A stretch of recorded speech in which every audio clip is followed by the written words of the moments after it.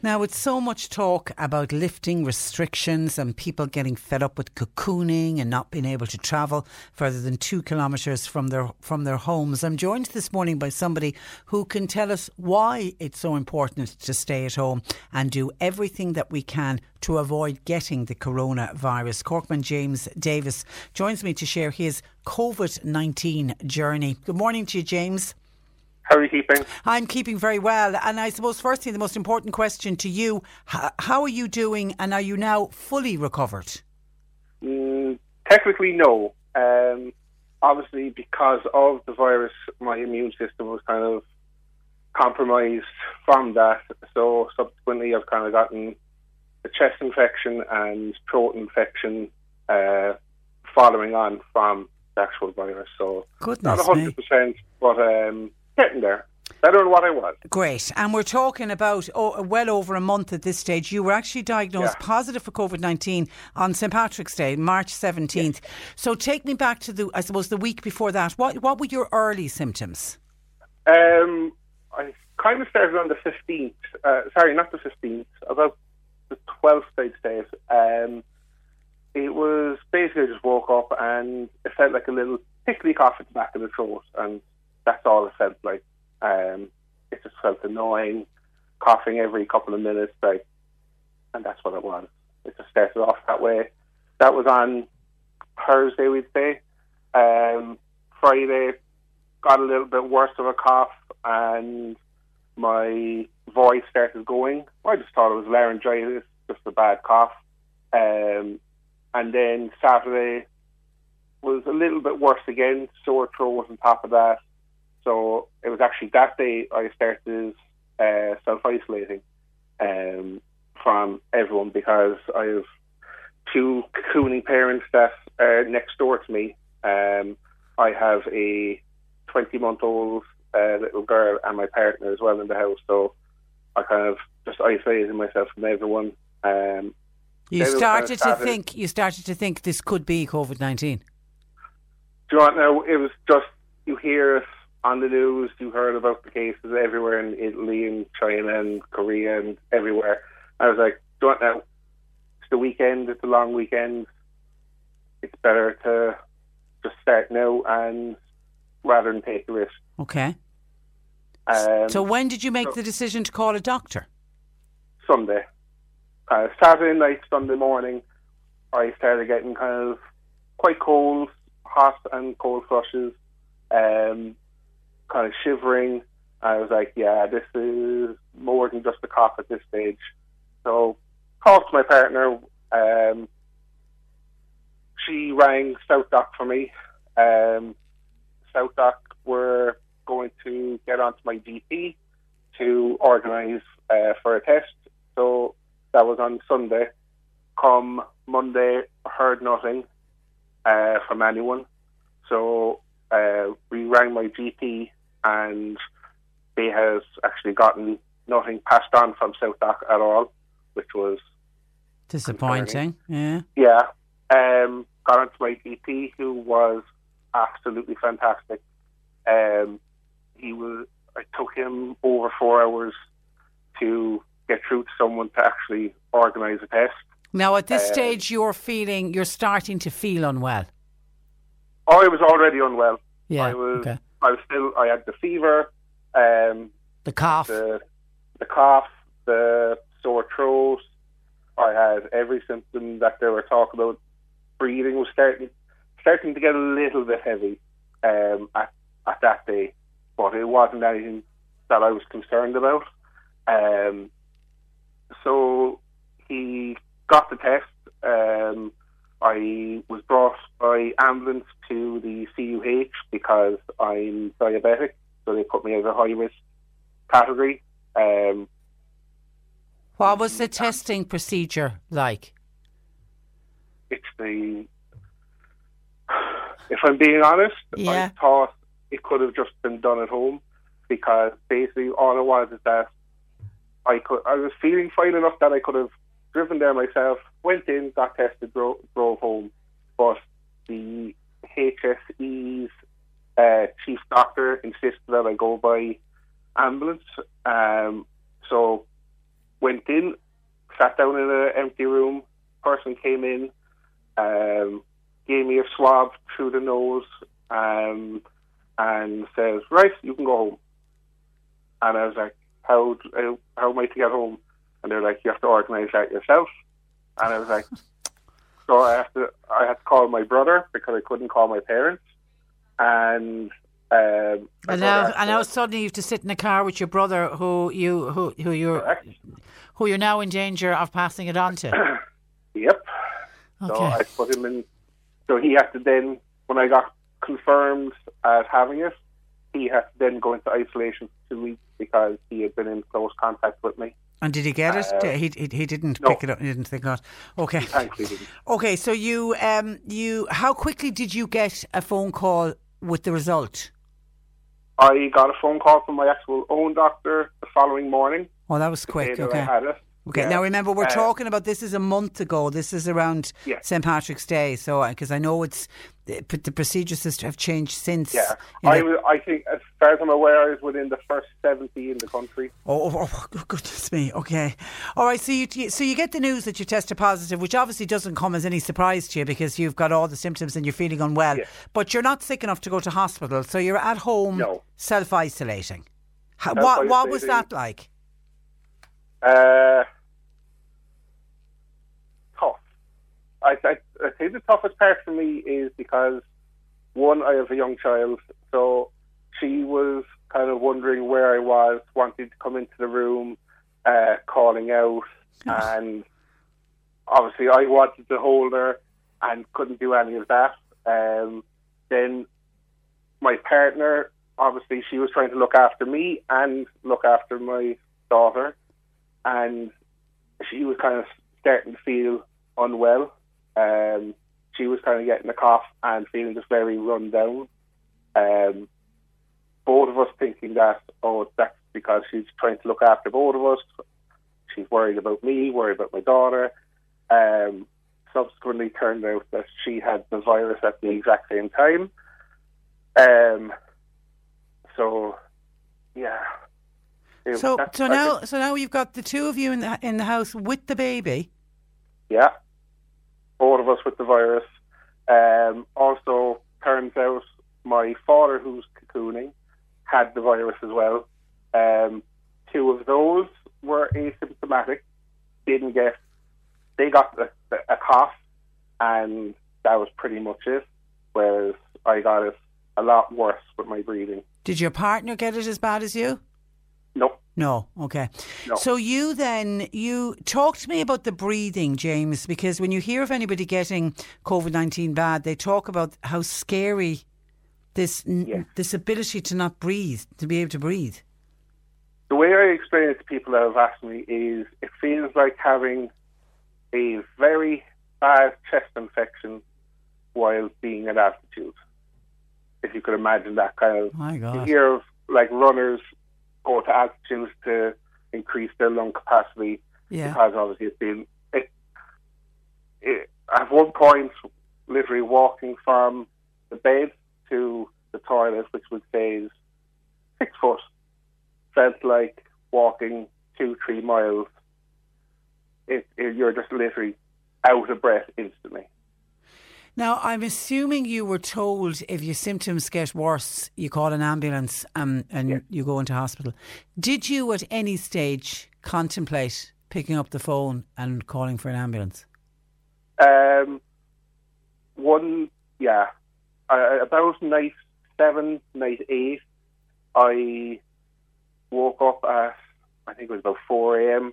and it literally felt like someone had put a lead plate on my chest, and I was only getting about an 8 of my lung capacity of a breath. And at that point, I kind of worried. But then I kind of just realised panicking wasn't going to help the breathing either. So once I kind of calmed down, it was a little bit better, but it was still scary, I would say. So I was contemplating at that point, and I was like, if it stays this way for another 12 to 24 hours, I was going to call an ambulance, but thankfully it eased a little bit the following evening. So that was almost the peak of it for you, and then it eased off. And you, particularly James, didn't want to go to hospital. Oh God, no. Explain why. The problem I had is that I couldn't sleep because you're in bed for nearly 2 weeks, so your body actually gets quite sore just lying in bed. So I wasn't able to sleep quite well, or at points at all. So the only thing you can do is either read a book, read a magazine, but at 4 o'clock in the morning, you're just going to go on your phone. So unfortunately, through social media, you're just looking at article upon article. And I just came across one where it was just them telling people to actually stay inside, and they explained why, and it kind of scared me. It was like, when you're in isolation, you're on your own. If you have to go to hospital, you're in an ambulance with strangers, the paramedics that you don't know, so you're on your own. If you're in isolation in the hospital, you're on your own. If your illness gets worse, you're on your own. And then the scary part is, like, unfortunately for the people that have passed away, they're on their own, and I didn't want that to happen. So that kind of scares myself, and then obviously when I told my partner about it, scared her, because no one wants that for anyone.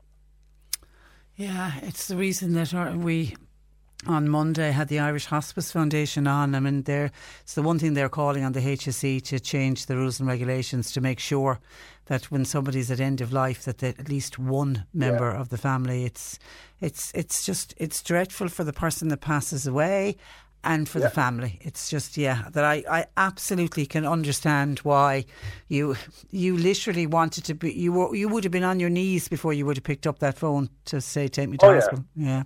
Like, if I was being honest, I probably should have rang an ambulance when my breathing was as bad as it was, but it was just out of that fear.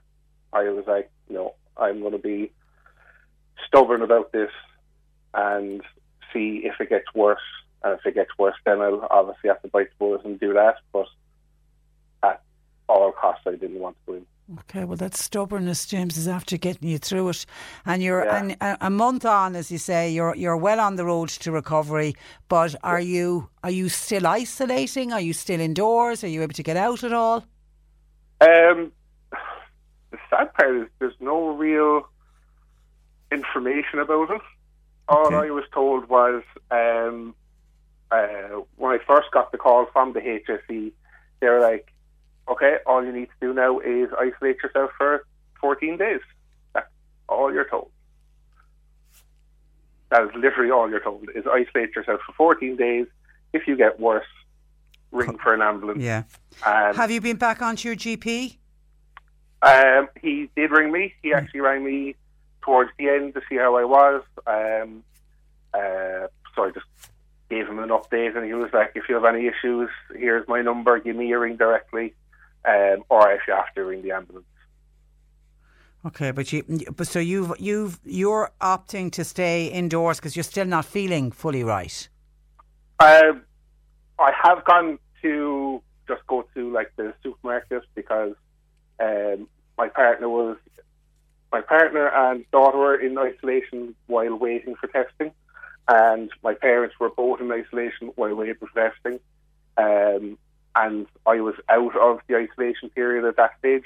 So I have gone to the supermarket, but it was at least 3 weeks after I was feeling unwell that I actually left the house.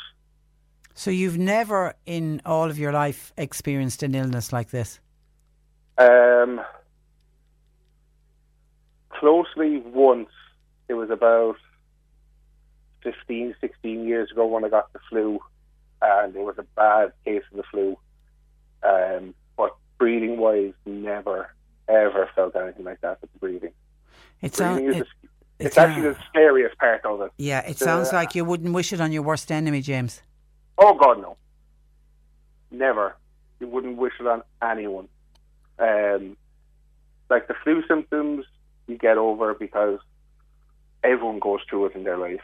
You almost get used to knowing what that feeling is. But the breathing, no. It's almost impossible to describe unless you actually gone through it, I think.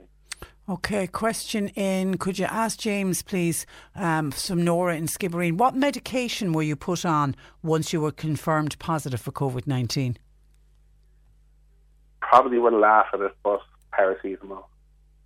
Yeah, there isn't any medication. There is nothing. No, there's absolutely nothing. Paracetamol was basically for my temperature because it was spike over 38. So you'd have to take paracetamol every 4 hours, and that would actually just bring it down to a normal temperature. Other than that, I was taking, myself personally, I was just taking Exmutex because I didn't want to get phlegm into my lungs. Yeah. So that kind of broke that up. But other than that, there's absolutely nothing. Nothing. That's why that's the dilemma we face with COVID-19. There isn't a cure. And an obvious question I should have asked you: your little girl, your 20-month-old little girl, did she get it? Nope. Wow. Which is fine, because obviously with myself being isolated in our bedroom, my partner was actually sleeping in the bed with my daughter. So they were in very close contact for the. And she didn't pick it up. Isn't that interesting? That is interesting. Your message, I take it, James, is stay at home. Almost respect this. Like if you have any symptom, even if it's a tickle in the back of your throat, it's not worth the risk putting anyone's life in danger. It really isn't. It's like there's nothing going on. There's no restaurants open. There's no there are takeaways open. There's no cinemas. There's no pubs. There's no concerts going on. What's hurting you by staying at home, relaxing, watching TV? It's not difficult. Yeah. It's like I put it for example, Piers Morgan, who I know a lot of people hate and despise. Yeah, he's a bit like Marmite. You either love him or you hate him. Yeah. But he had a very brilliant comment about the isolating. He was like, people talk about old people and that's not my problem, I have to worry about them. But like they went through the war for years and had to go rationing and be sent out to the countryside. Children had to, and they had to go into bomb shelters.